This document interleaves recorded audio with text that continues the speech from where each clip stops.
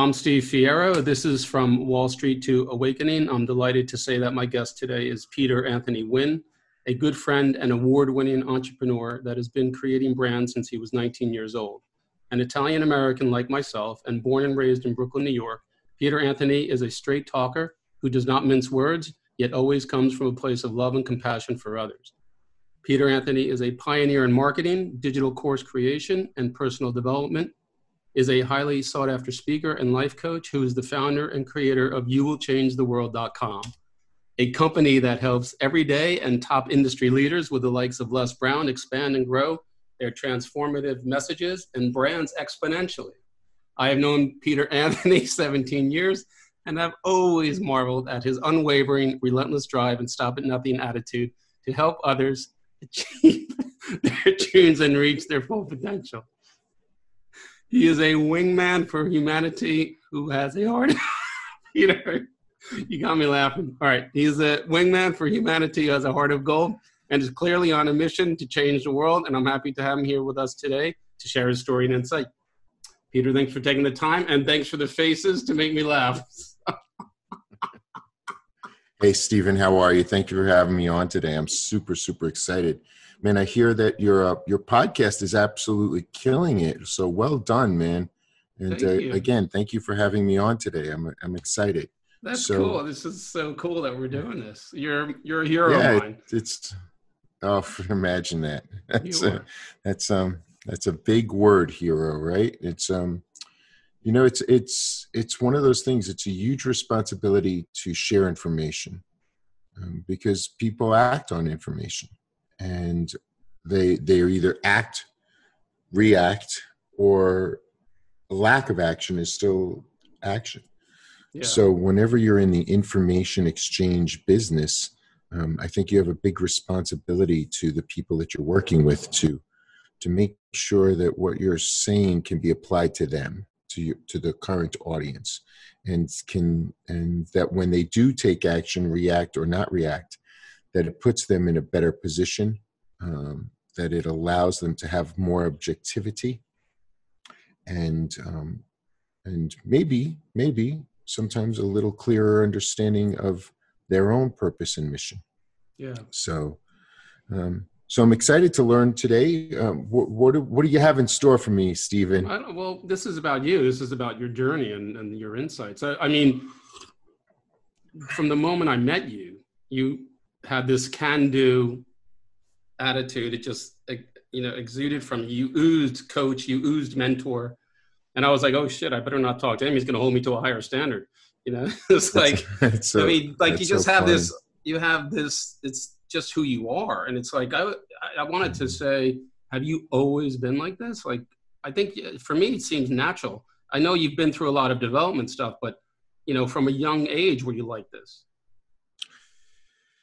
It's an interesting contemplative question, right? I mean, who we are versus where we came from, and what created that element. And obviously it's confidence, right? You do one thing and you get a little confidence, and then you do it again and you might develop more confidence. So we both grew up in a very similar area. We're both Italian American. We both came from Long Island, New York, even though I started out in Brooklyn, like most Italians, right? You get dumped off the boat and you're going into one of the 5 boroughs. But at the end of the day, I could ask you the same question about lacrosse. You were a really amazing lacrosse player when we were in high school and played for an amazing team. And when I put the stick in my hand, I was good, but I wasn't amazing. But I loved it. But, there was that one moment where, I completely missed the goal and my team lost confidence in me. And somebody else took that same shot, made the goal. Now, if we were both to take 100 shots, we might have each made the goal 30 times. We might have had the same percentage, but the interesting part is in life, when you take that shot, you're developing confidence, or you're developing character, or you're developing an idea of who you are, even though your percentage chance might be the same. We both are given a coin. We both flip it. I call heads, you call heads. Mine lands on tails, yours lands on heads. You feel in that moment you're luckier. I feel I'm unlucky. And the idea that we attach to the outcome of that sort of shapes our lives. I was shaped because, out of whatever I thought about the same, every hero's journey is the same, right? We all started out, we were poor. We walked uphill to school both ways. We wore our shoes till there were holes in them. That's what you tell your kids. The truth is, your hero's journey starts just through confidence. It's just something I think it happens. I certainly wasn't always confident. I couldn't get a date. I never had a girlfriend in high school. I didn't have a girlfriend in college.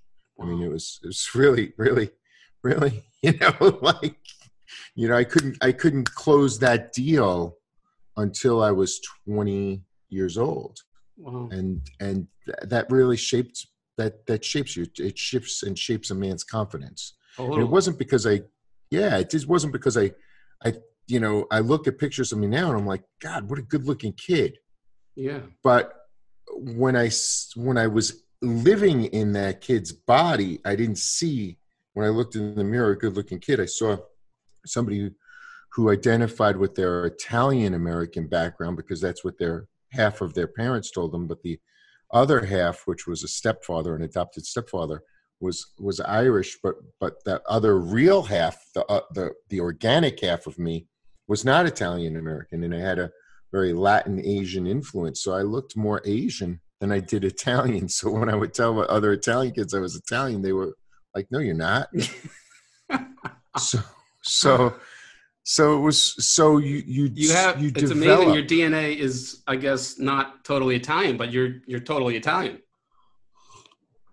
Oh, I'm a paisan, but it's one of those funny things. Like, you meet those Italian kids from Boston and they sound like Irish kids with their Boston accents. Yeah. Or you meet you meet an Indian fellow from Germany who grew up in Germany and has a total German accent, and you're looking at an Indian fellow or an Indian Asian. And you're like, oh my goodness, So what we see, hear, and feel is interpreted by what's been implanted in us, and how the world initially interacts with us is based on what's been implanted on them. And I think success comes through the understanding of how to either utilize or change perception, how to utilize the perception that they perceive. How do I utilize that? I become successful. Or they're having a perception. How do I change that perception? Yeah. Okay. And that's, that's my stupid little hero's journey. I learned to use humor. I learned to use the idea of confidence. And did your parents have a scarcity programming on you? Because mine did. I mean, God bless them. They did the best they could. Oh, yeah, of course. There was a lack of money. Baby boomers. Yeah, our parents grew up. They were born into the Depression. Their parents had a scarcity mindset. My mother grew up. She didn't have a high school education. She left high school legally at 16, but she was probably out right around 14 helping on the, and it sounds stupid, right? She was helping on the farm.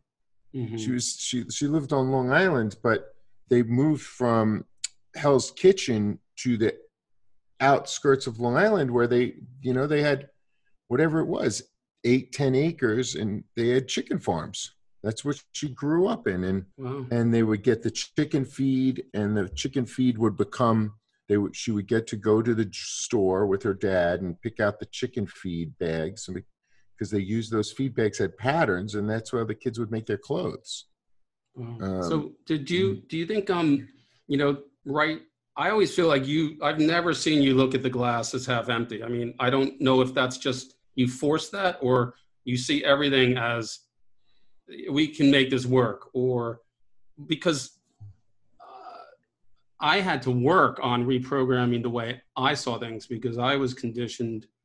I'm not blaming anyone, but a lot of my conditioning was I didn't see potential everywhere. I didn't see opportunity everywhere. I didn't see an empty Which piece is of land. funny, right? Because you grew up in Manhasset, if I recall, Yeah, right? Manhasset, Long Island, yeah. But right? Which is the, like the most expensive real estate on Long Island. yeah, exactly. But we had no money. I grew up in Levittown, which is definitely not the most expensive real estate on Long Island. No, but I your grew up parents, where if my you're, parents could barely afford to live. yeah, but it So was it's the funny. house had a lot of high volatility arguing and stuff. And Well, I think and that's part of our culture as well, right? As we argue loud, we're boisterous. yep.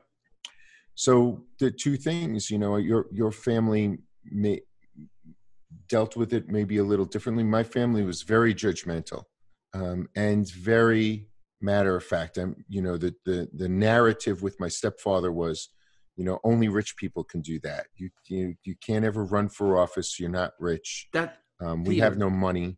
that's my mother. God bless her.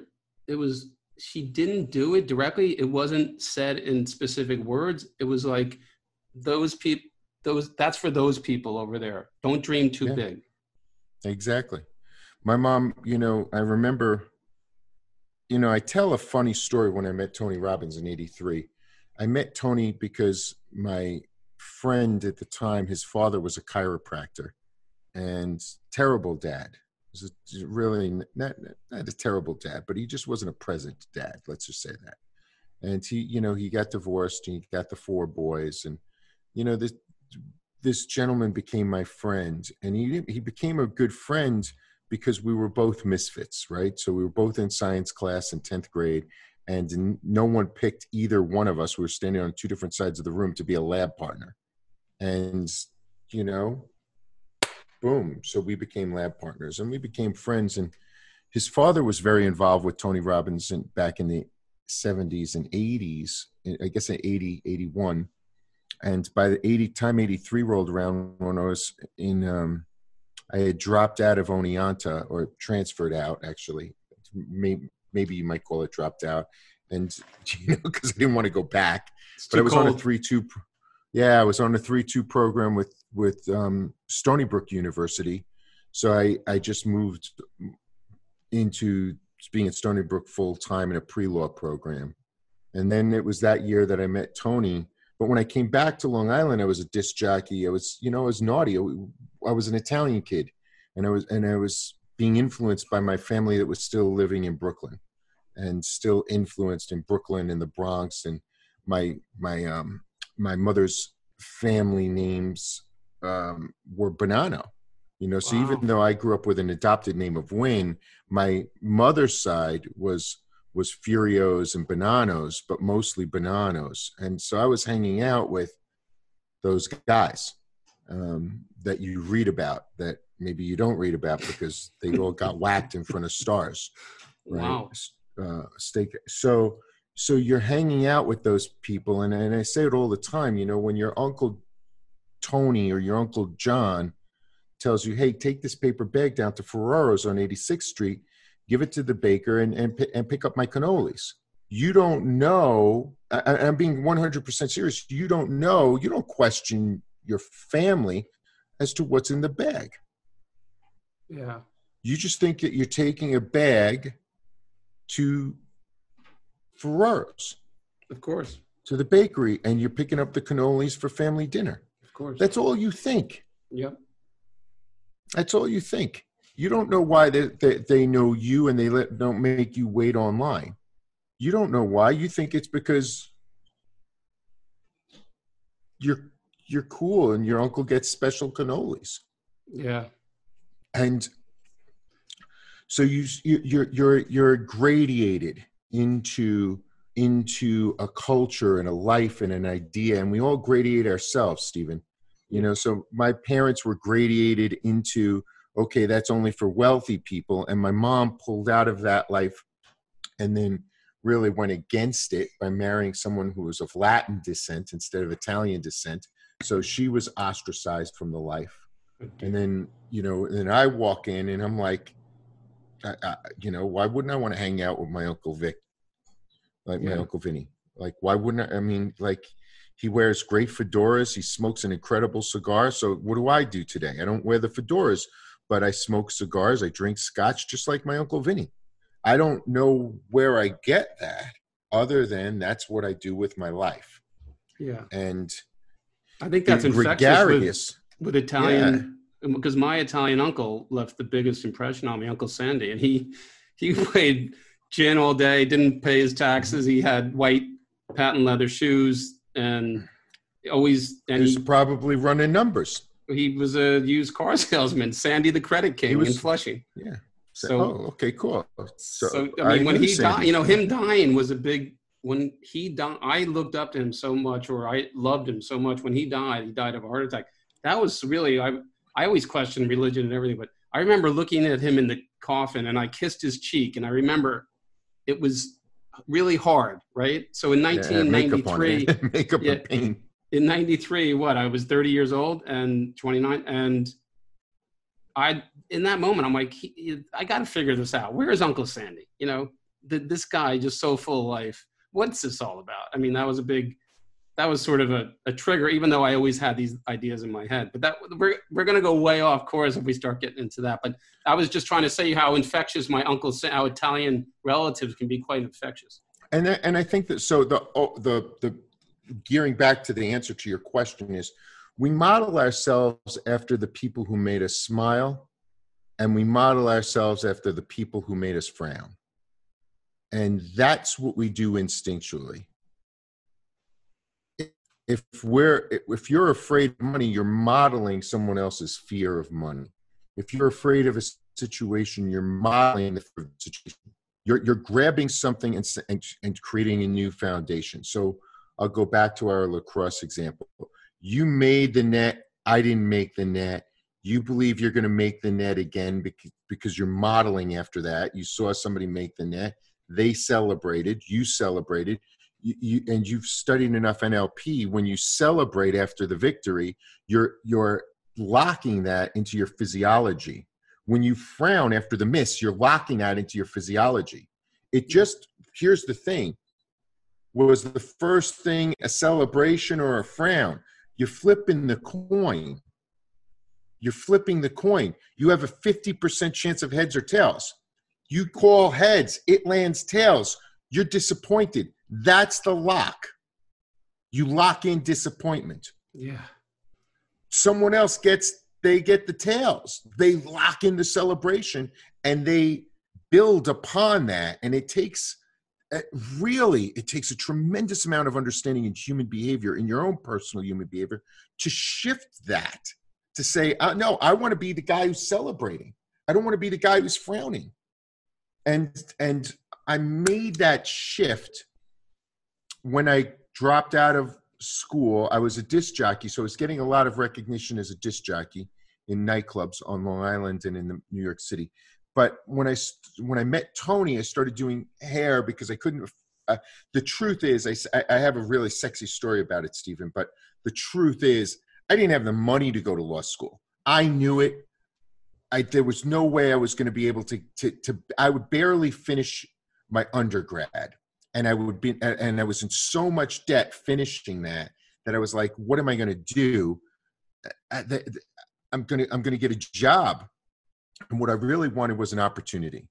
And I don't know why that word stuck, but all of my family, when you're growing up in Brooklyn, everybody's bakers, hairdressers, police officers, or Goombas, right? That's what I looked at. So I was like, okay, cool. I don't want to be a Goomba. I don't want to be a cop. I don't want to really bake. What other storefronts are on 86th Street that I see myself in? That was the question. And I said, well, I'm going to maybe I'll own a salon. That looks kind of cool, because I was so afraid of girls. I said, well, then they'd have to talk to me to get a job. They have to talk to me to get their hair cut. Yeah. And it was something so silly. And for the first 4 years, Stephen, I made no money as a hairdresser. None. I mean, like less than $100 a week. For 4 years, I suffered and endured. My skill sets were off the charts. I won every contest I entered. So I started to get the confidence in the skills, but I didn't have the confidence in the communication. I was still geeky. And I realized that people were seeing a poor student and not the best hairdresser in the world. And then I show a picture of, I grew out my hair, I changed my marketing, I changed the understanding, because I said in the beginning of the conversation, people see you and they project onto you their perception of what they believe you to be. And you live up to that sometimes, or down to it. You react to it, for sure. And your reaction could be positive, negative. It could be hurtful it could be hurtful, internal, external. It could be positive, internal, external. You've got to make the decision. But the reaction is a trigger, and it happens in a split second. You might not recognize it. So I was recognizing, like, man, it's hard to get a client. I was like, why don't, like I won, I couldn't bring my trophies and put them on my station and walk around and say, hey, I just won this trophy. So I was like, what do I do? And then one thing led to another. I started to understand that perception is reality. And I met this young woman. She changed my life with one statement. I was DJing a party for my best friend in a place called Holbrook. And I was the same year I met Tony. And it was the same year that I dropped out of Stony Brook and became a hairdresser. But I met her first. And what she said to me, she was this beautiful, beautiful, very popular girl in my high school, but 2 grades below. So I was out of high school. She was in her senior year. And I was DJing a party for them. And I just got back from college. I was making money with my DJ company. So I get this Halloween party and I see her, and she had, drinking age was 18 then. So she had a little something to drink, and she was like, kind of like, and I was like, okay, cool. And she said to me, I said to her, why did you go out with me? And she's like, are you kidding me? Every girl wanted to go out with you. You're a DJ. You're hot. I was like, what? That's not me, right? I didn't see myself as that. And she said, and you were arrogant. And arrogance is a turn on. Now, what she mistook for arrogance was not confidence. It was like, hey, man, I own these tables. I own this record collection. Don't touch my records. Right? So she mistook that for arrogance. That was her belief. Like, hey, these are my records. I was confident about my ownership of the equipment and the product. And I was confident about my ability to get the group to dance. I was confident. I've been doing it for years. So like confidence was mistaken for arrogance in another area. And this is something that people do. When you're an expert in one thing, it's called transference. People transfer, and we do it with celebrities all the time. You're Brad Pitt, so tell us what you think about Donald Trump. What the hell would Brad Pitt know about politics more than you or I? There's no reason for his opinion to be worth more than anybody else's opinion on Facebook. Agreed. But we transfer that to human beings. And she just transferred something, believed it, and then was massively attracted to me in that moment. And that made me understand that if I could utilize that, and I didn't use the lesson, but I always remembered it. And then all of a sudden, one day I wasn't getting what I wanted. And I was like, I've got all this confidence in my skills, just like I had confidence in what I did as a disc jockey. But I had all this confidence in my hair skills. And I was like, but people aren't seeing me that way. How do I take ownership of my situation? How do I take ownership, for lack of a word, of my station or area? How do I command that? Because if someone walks into your space and they command you, you've lost. Yeah. I was tired of losing. Wow. So I just started taking ownership, and then that ownership, it turns into bravado, right? Which turns into whatever. I don't know how many books I've written, 8 or 9,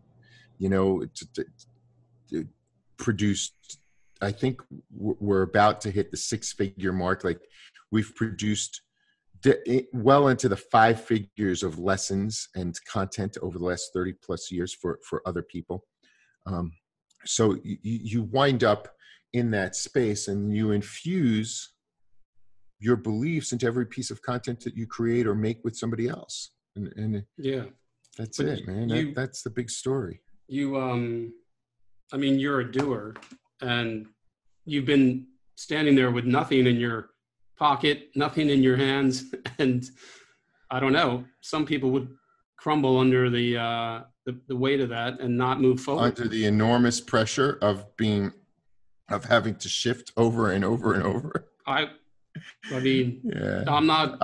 So I want to. I want to crumble, Dave. There are days. Before we don't have much time because you're on a tight schedule. But we'll have to talk again. But that I heard in one of your YouTubes that the book "Tough Times Don't Last, but Tough People Do" influenced you. And I always thought like Tony was a big influence and stuff. So in some ways, you mentioned this book was quite an impact. It had quite an impact on you.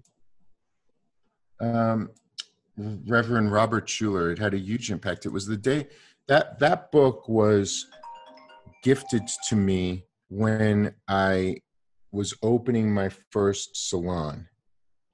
And I was a vivacious reader. I just read and read and read and read. When I learned finally how to get past my dyslexia and actually read, even though it took me longer, I started to understand more, and I stopped watching TV or doing anything else. But that book was a gift from my mother. Oh. And she didn't have any money to give me to help me with my first business. She didn't have, certainly didn't have any wisdom. She'd never owned a business. She was massively fearful that I'd given up my job. But she thought this, and she never read the book. But the title sounded good. Sounds good. Yeah, and I read the stories, and they were just little vignettes and looks into people's lives where everything was lost, and they persevered. They found a way to thrive in adversity. And the one piece of wisdom my mom shared with me was that you can thrive through adversity. You know, and in that moment, I learned how to be creative. I took all the lessons from all the books because I didn't have enough money to finish the job. So I took all the lessons from all the books and I started applying them. Okay. And that's it. Okay. So we have about 5 minutes. Why don't you tell us about you? We have about 17 minutes. I just texted my client, so we're good. We've got plenty of time. All right. So we have so some you can more edit time. This up. So I'm curious, did you ever speak to Tony like in 2003 when I met you in those circles? Did you ever say and circle back to that time where you were cleaning his area to get into his seminar? Yeah, we remember it differently. You know, but Tony was surrounded, you know, I didn't spend a lot of time directly with Tony in the first 10 years that I would go to his seminars. But his salespeople knew of me because by 19, so I met him in 83. By 88, I had adopted a new mentor. So I was taking Tony's courses and I was going maybe once a year, twice a year, but I still hadn't opened my own business. And this is an interesting story. I don't know if I ever shared it with you. I found a mentor in the salon industry. So I understood the mentorship. I understood the transformation that had to happen externally. I had made all of the efforts to become really good at the craft. Then I needed to start to make the effort to become good at the business. Does that make sense? Yeah. So being good at the craft doesn't make you good at the business. It's two completely different things. Being good at the business doesn't mean shit about the craft. You need to understand both sides of that coin. So I wanted to start to understand business, and I met a gentleman. He was in I want to say it was 86 87, 88. I don't remember. But he was on the cover of Inc. magazine, and he owned a salon group called Visible Changes. And this gentleman, John McCormick, was from Queens. His wife, Marianne McCormick, owned a salon in Massapequa. Wow. And it was the first salon I ever worked at. But she hadn't owned it. She had sold it already. And they moved in the 70s, in the late 70s, they moved to Texas during the SNL. And John was a police officer who started day trading, made millions, leaves being a police officer, moves to Wall Street, and then bets on some SNLs.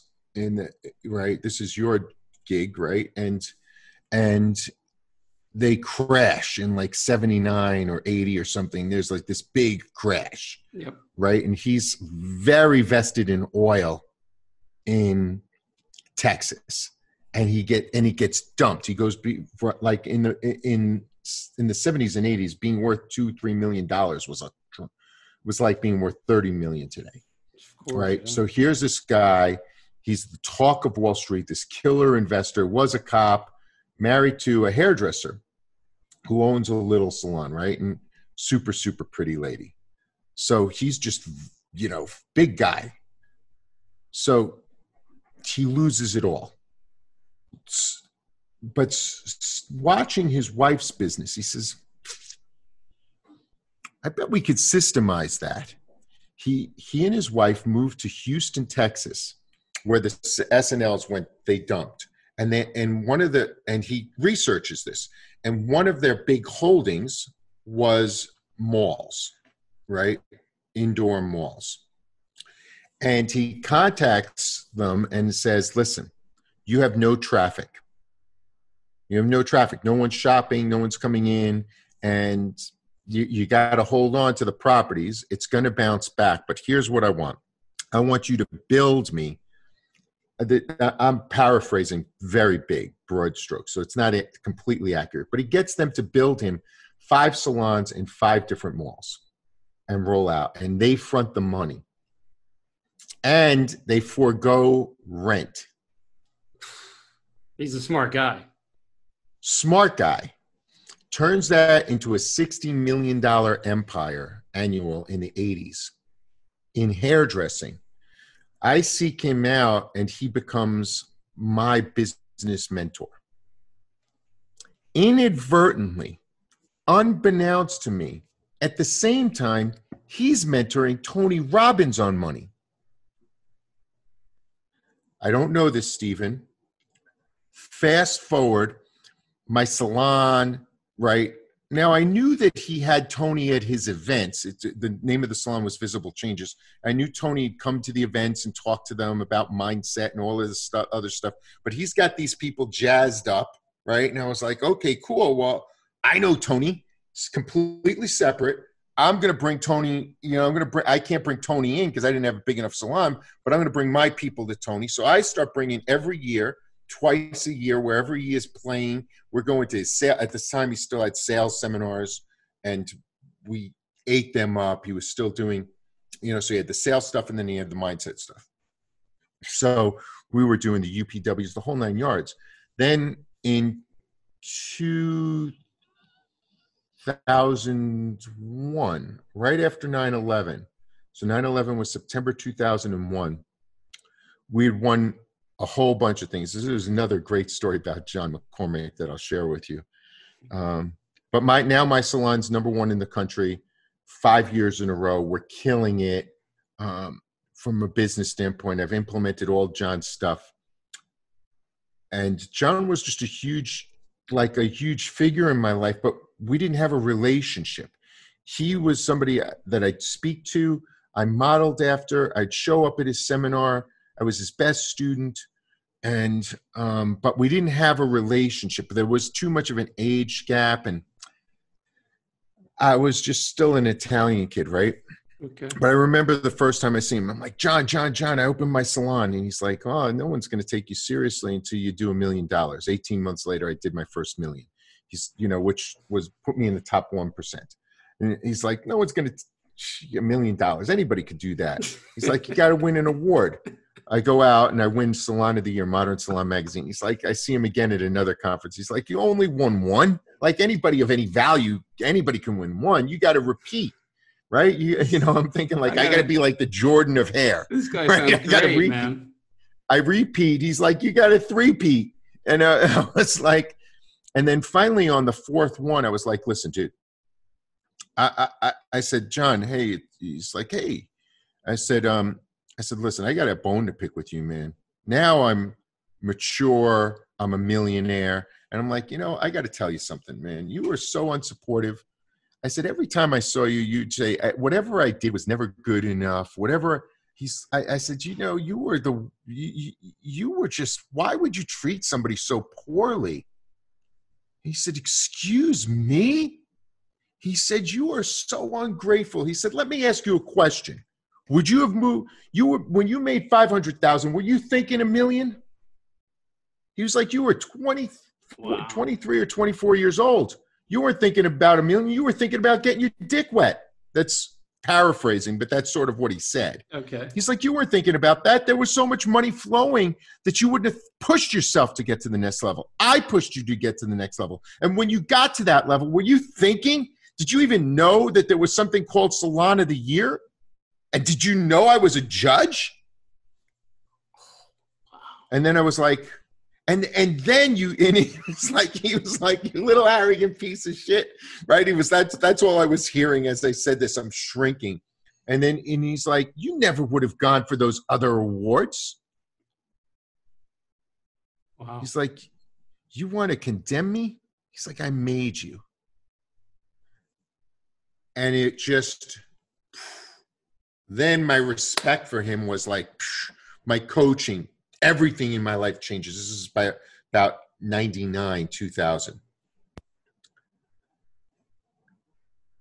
2001, I get a phone call from Tony's team. Hey, Tony's going to be in. He's got this new thing going on. Tony's flying to the Middle East. Do you want to go? And I was like, yeah. He said, well, Tony will be in Jersey at a UPW. Okay. Meet him backstage. And I'm going, so I go to UPW. He says, oh, you know what? I'll go to the UPW again. I go to that UPW. I'm like, this is kind of cool. I bring about 15 people from my staff who needed it.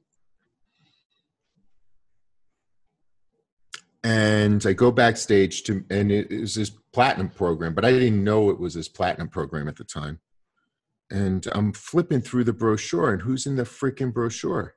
John and Marianne McCormick. Holy shit. And I bust through, and Tony was with Sage at the time. They were fresh, and Sage is trying to cock block me. And I was like, and I'm like, trying to move around her. And I'm like, listen, man, I know who you are, but I'm going to, Tony, I've known Tony longer than you've been alive, probably. Move out of the way. And, she's trying, because everybody wants Tony's energy. I'm like, Tony, what is this? He's like, what is what? What? He's like, you're very intense right now. It's like, you got to change your state, brother. I was like, what is this, man? How did John McCormick get it? He's like, John's been one of my best friends and mentors for 20 years. I'm like, I'm just finding this out now. Oh, wow, man. He's like, Peter, John started mentoring me I want to say it was like 82, just before I met Tony. So I've got the two philosophies moving towards me from two different vantage points. Of my two greatest influences were John McCormick and Tony Robbins up until that moment. Wow. I know. And I was like, wow. John McCormick mentored Tony? Was one of Tony's mentors. Tony was in a very interesting group. I never really got the gist of it. But Tony, Arnold Schwarzenegger, Pat Riley, John McCormick, they had their own little mentoring group. And he sort of talks about it when he talks about, well, they came in, when he's pitching you and NLPing you on the stage to become part of Platinum. He had it in his thing. Oh, yes. And, they asked me to get on this jet, and it was like $30,000, $40,000, and I didn't have the money. And put it on 2 credit cards, right? Which is telling you if you don't have the money, put it on 2 credit cards. Like he's completely positioning you. Yeah. And I was like, so he's pitching from the stage platinum and telling you the story. But in the story, he talks about, and there's aspects of truth. It's not completely accurate, but there's aspects of truth to it. And no story's ever accurate when you need to position it on stage to drive sales. So it's not, but the essence of that story is true. He has, he got on these planes with these ballers, and there was the only fee was we're going to chip in for the plane. We all cover our weight, and our weight is weighty. It's 40,000 each. If you can't roll out the 40,000, then you don't get to be on the plane. We'll sell your seat to somebody else. We don't care. So there was no action to share in the group, but that action was cool. Wow. So in learning that, you're like, wow. So that really put the seed in my head for You Will Change the World as a way to attach mentorship so that you could see the multiple influences, because we're generally influenced from the same source. We don't recognize it. We don't understand it. We don't know it even. But that commonality and energy resonates through multiple sources, and then you're choosing multiple sources without sometimes recognizing that they're influenced from the same source. So it doesn't matter what it is. If it's conspiracy theories, if it's religion, if it's politics, it doesn't matter. You're resonating from people who you resonate with, and that influences you. It doesn't make it right or wrong. You don't know, but you just gravitate towards that psychology. So it was interesting. And that was, I don't know if you knew that, but John McCormick, when I saw him in the brochure in 2002, I was like, what's going on? And then that's when we wound up in Morocco. I want to say like literally 40 days later, I'm in the middle of the Sahara with Tony on a sand dune in midnight talking about life. Yeah. And saying, geez, Tony, we've come pretty far and whatever it was. And, yeah, that happened to me in Prague. I ended up in Prague talking to Tony. And that is trippy. I mean, we have what, 3 minutes? Yeah, with 3, 6, 8. Okay. So the, just your 21-day challenge. And I'm curious, is the resistance a big thing you have to help your students with to get through that fear, that almost of being something more that they can be? Is that what comes up a lot in these, when you're doing these, the 21-day challenge and stuff like that? That's a great question. The 21-day challenge is interesting because I don't do them often. Mostly I'm focused on my 90-day Champions League. Okay. Which is very similar process to the 21-day challenge without, it's the same level of intensity, but it's a different, it's a little bit different. And in the 90-day challenge, which is interesting, is we meet once a week. In the 21-day challenge, we meet 3 times a week. Oh. So, and it's intense, but most people, they think that they're going, you can't master something in 21 days. You can't master it in 90 days. What you can do is start to be introduced to concepts and ideas that you're going to have to work on and practice. And that's the important thing.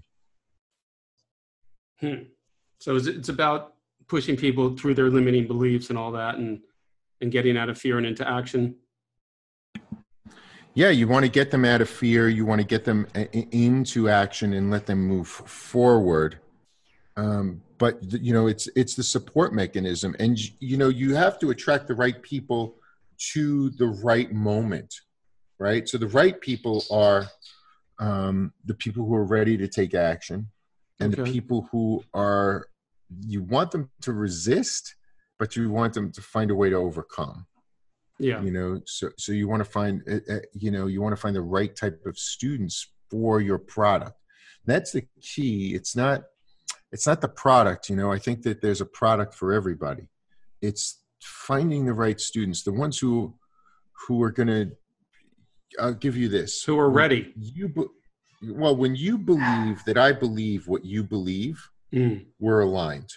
Yeah. I'll say it again. When you believe that I believe what you believe, Okay. it doesn't have to be true. Yep. It has to be what you believe me to believe that's in alignment with what you believe. So in those moments, it's about finding, it's about marketing in a way that allows people to believe that you believe what they believe, and for them to want that. Wow. And then those people will have a better chance of moving through the ecosystem. Okay. Does that make sense? Yeah, that makes total sense. But No, I was wondering, like, this is sort of changing the subject, but it's similar. Like, shadow work is a big thing in spirituality right now. Like, facing your shadow and maybe a trauma that happened when you were 5. We don't know what it could be. It could be missing that shot when you were playing lacrosse, right? So that's it. Like, sometimes I get the feeling you feel maybe we can push through that and not have to do the shadow work, or do you feel like to get to the other side, you do have to, I guess, integrate that stuff? Do you want the esoteric answer? I know we only have about 5 minutes left on the podcast, but do you want the esoteric answer? Because I have a great one. You have the floor for the next 5 minutes. Actually, I want you to close, okay? All right. Well, first and foremost, I need everybody to subscribe to Stephen Fierro's podcast. This is we're super excited to have him. We're going to be sharing this on You Will Change the World as well. So, Stephen, thank you for having me as a guest. I really totally enjoyed being with you this morning. It's afternoon for you. It's this morning for me. So here's my belief about facing your shadow. I actually believe that you are your shadow. I don't believe that you're facing your shadow. I believe that the shadow is controlling the physicality. I believe that which we cannot see controls that which we do. And within that, the acceptance of when I turn around and face my shadow, that what I'm really finally seeing is myself, are the ideas that are pulling the strings to my own personal puppet, right? You never see the puppeteer. Is the puppet the puppeteer? Is the puppeteer the shadow? No, the puppeteer is actually controlling the puppet. Yeah. So I believe that the shadow actually controls the entity. Okay. And, so I think some of the philosophies that I read, not all of them, and I'm not going to start quoting them, but in some of the philosophies I read, I think they've got it wrong. I think they've got it out of syntax, meaning they want you to go turn around and deal with things from, you are your past. Your present is an accumulation of your past. And until you change the present, your future is determined. So if your present is an accumulation of the past, your present is now then, thus it's determining your future. So until you understand the past and can change the stories of the past and manipulate them to create a new present, you will never create a new future. Wow. Makes sense. So when I look at that, I'm saying, okay, cool. It's not the shadow, it's the ideal. It's the understanding, it's the definition. And we learn a little components of this in NLP, but we've never put it together in such a way that, in my work, I put it together like, listen, you are your past, which means I already know your future. Because until you change the ideas of your past to manufacture a new present, until you make that decision, you'll never have a new future. So you're reprogramming the shadow. You are the shadow. You've always been the shadow. You are the puppeteer. You're pulling your own strings. You think it's separate entities, but in order to stop self-sabotage and all that, what do you I mean, I don't use the word sabotage okay. because I don't believe, I believe it's in order to interrupt protecting yourself, the belief that you're protecting yourself. You don't want to destroy the mechanism that's designed to protect you. Now, we call it words like sabotage so that we can get angry and want to get into state, but it's not, it's protection. So if you contemplate the overall, if you approach yourself with love and compassion, you have a better opportunity to change.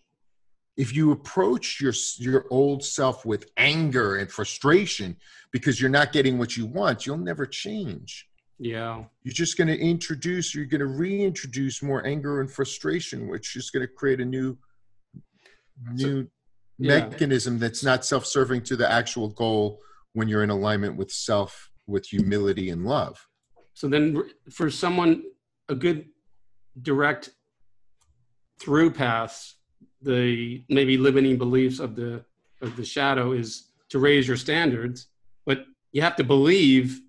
You can't just raise your standards. You sort of have to have a sense of belief that you can have that raised standard, or can you kid yourself? So well, there's two things, and I'm very wordsmithy, right? I don't believe you're ever going to raise standards because in the introduction of the idea of raising standards, that means at some point you had low standards, which dilutes your self-esteem. So why would I say raise my standards? I don't even want to change my standards. Standards are standards. They're universal. Is there a standard for love? Of course there's a standard for love.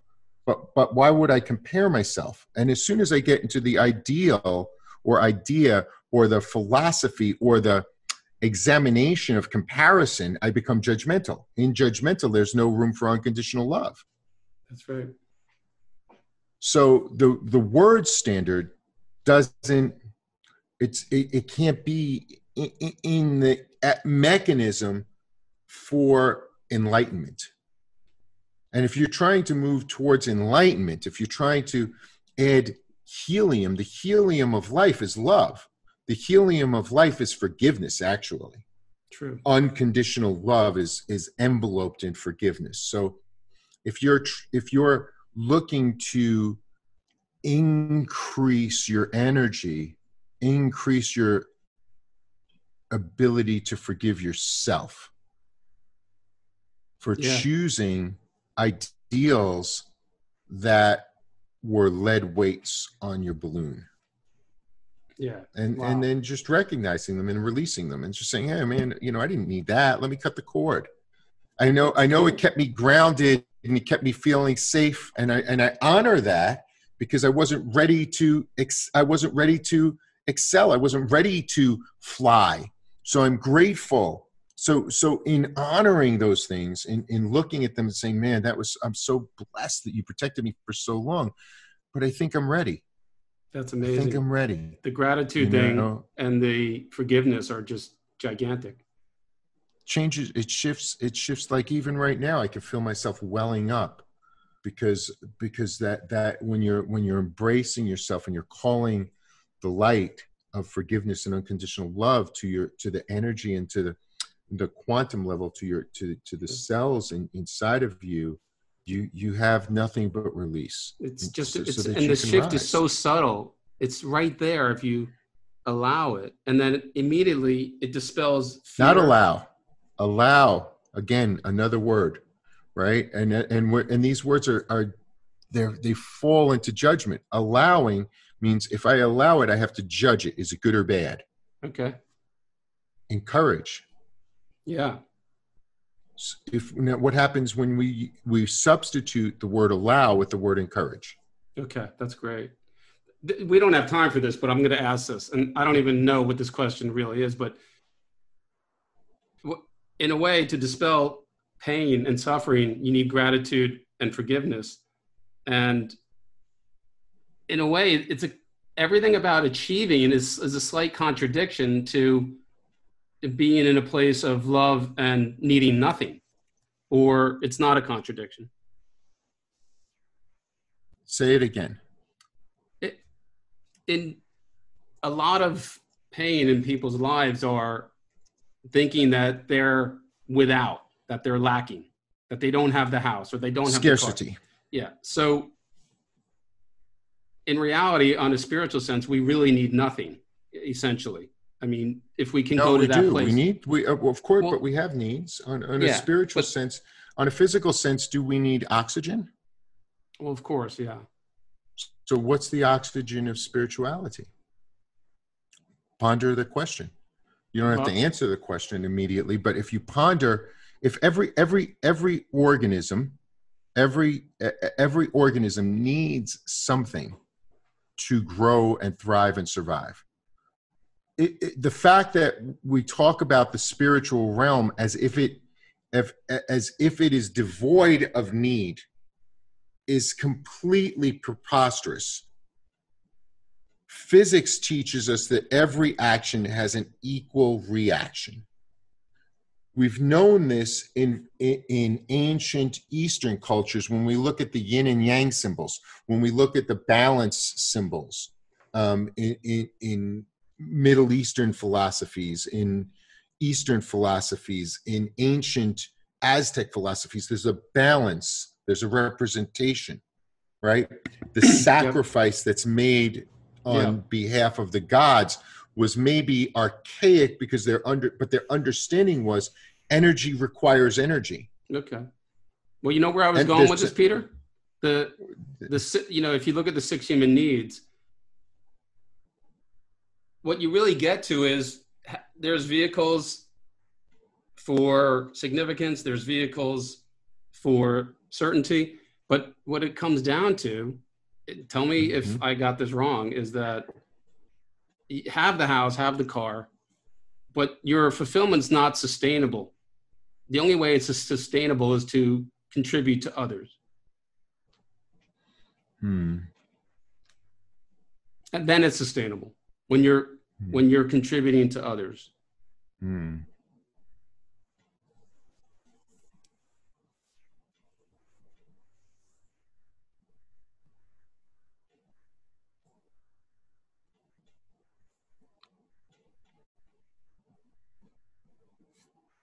Do you want an answer?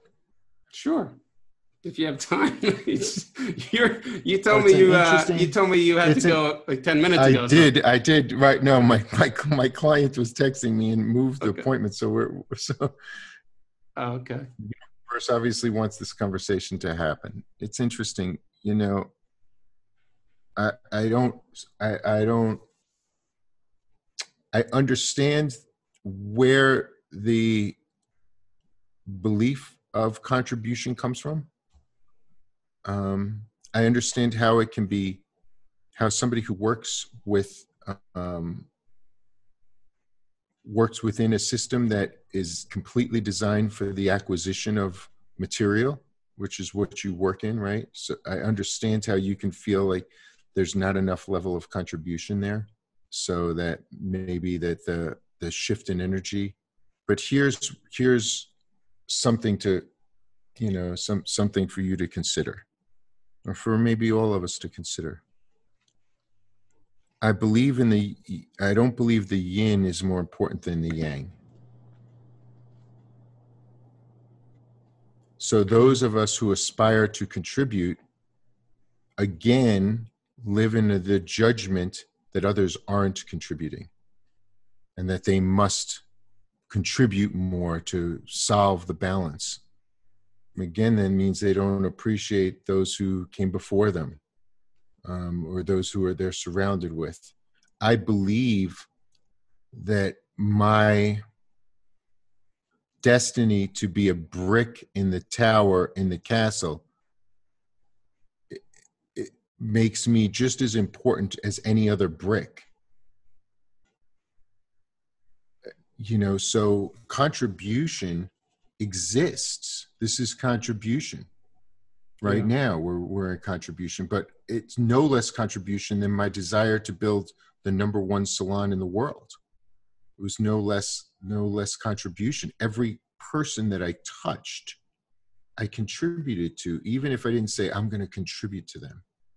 I contributed. Every person, whether it was inspiring their own personal aspirations to get stronger at their craft, to develop their craft. If it was somebody who came in and because I did something that allowed them to see themselves in a new way, they now approach the world in a new way. Is my contribution less because I did it for material?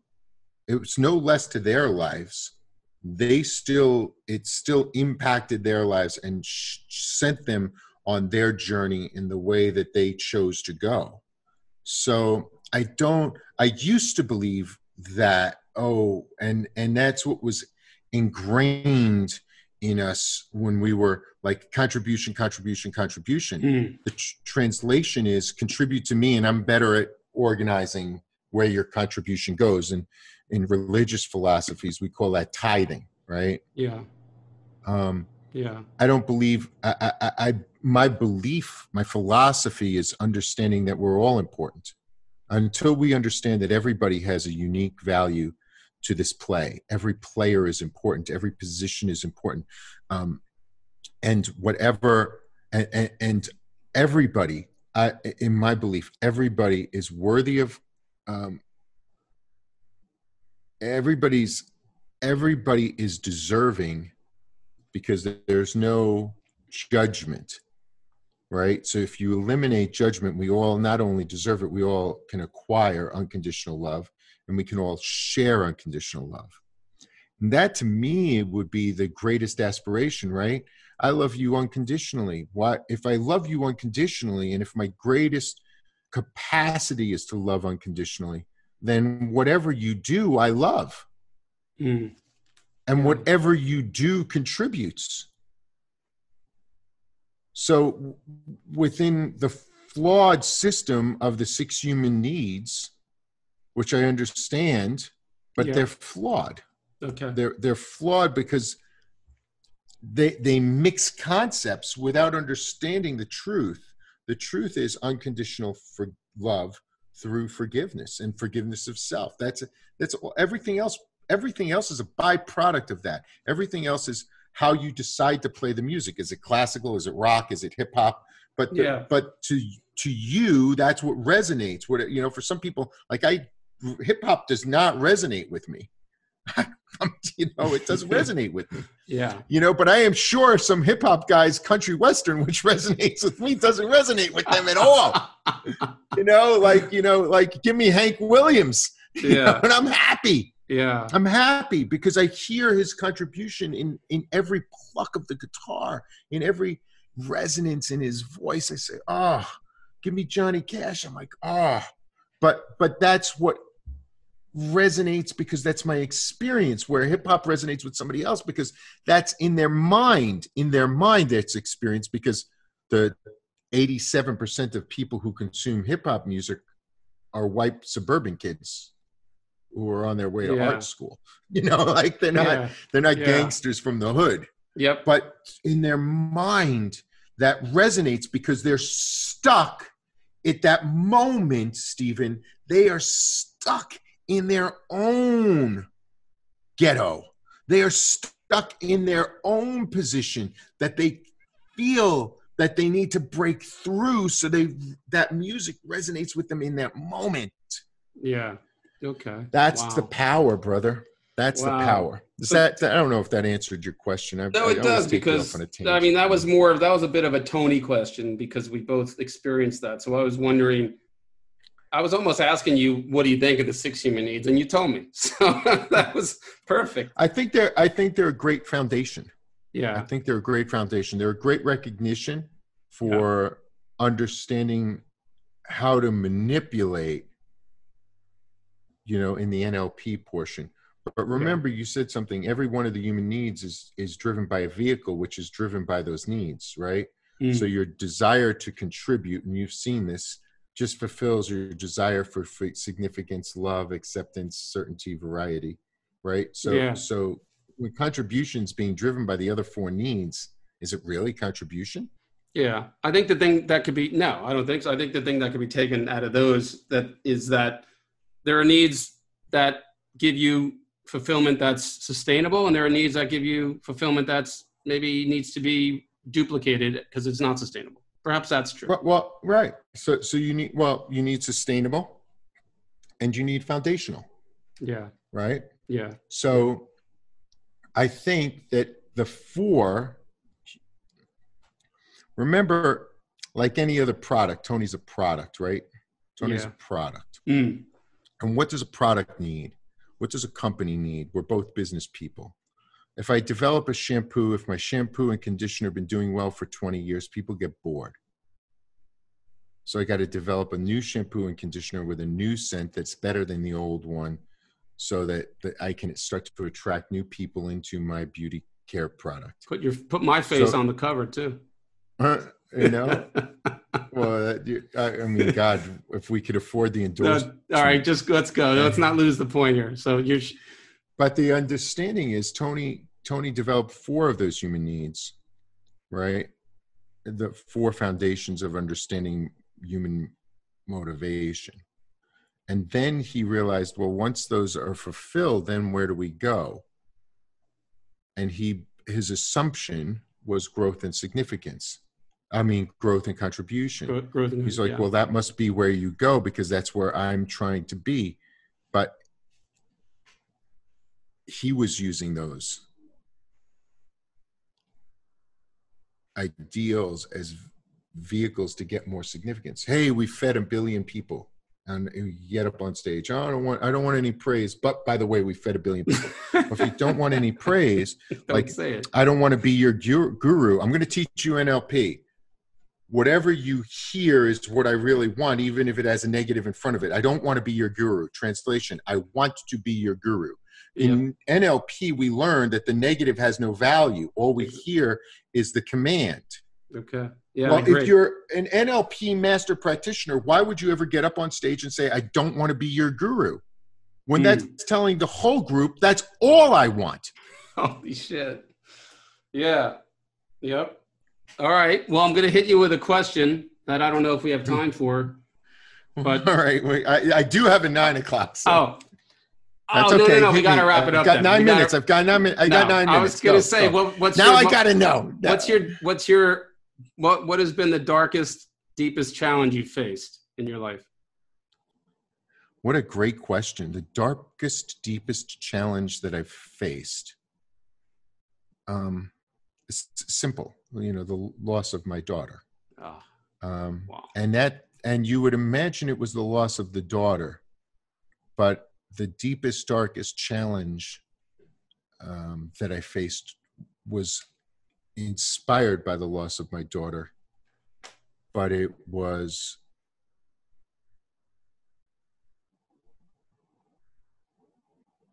the protection of the mother and father. It's not, intellectually we know people die at different times, and you hope that they've lived. So you recognize that any salient being has a life expectancy, whatever that is. The emotional impact that has on the living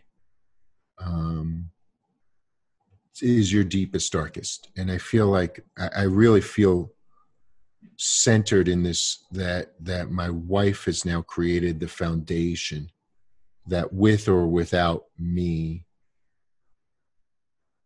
she now has the stability in her life to progress. Wow, that's good. But my deepest, darkest moment was in the 2.5 years following. Would I be able to? I don't think if I had given birth to my daughter, if I had physically birthed her, I don't know how that would have affected me. It's because it's a different connection. Yeah. Wow. And yeah, so helping your family heal, that would be my deepest, darkest moment. And there's nothing that can overcome that except love. That's and tough, understanding,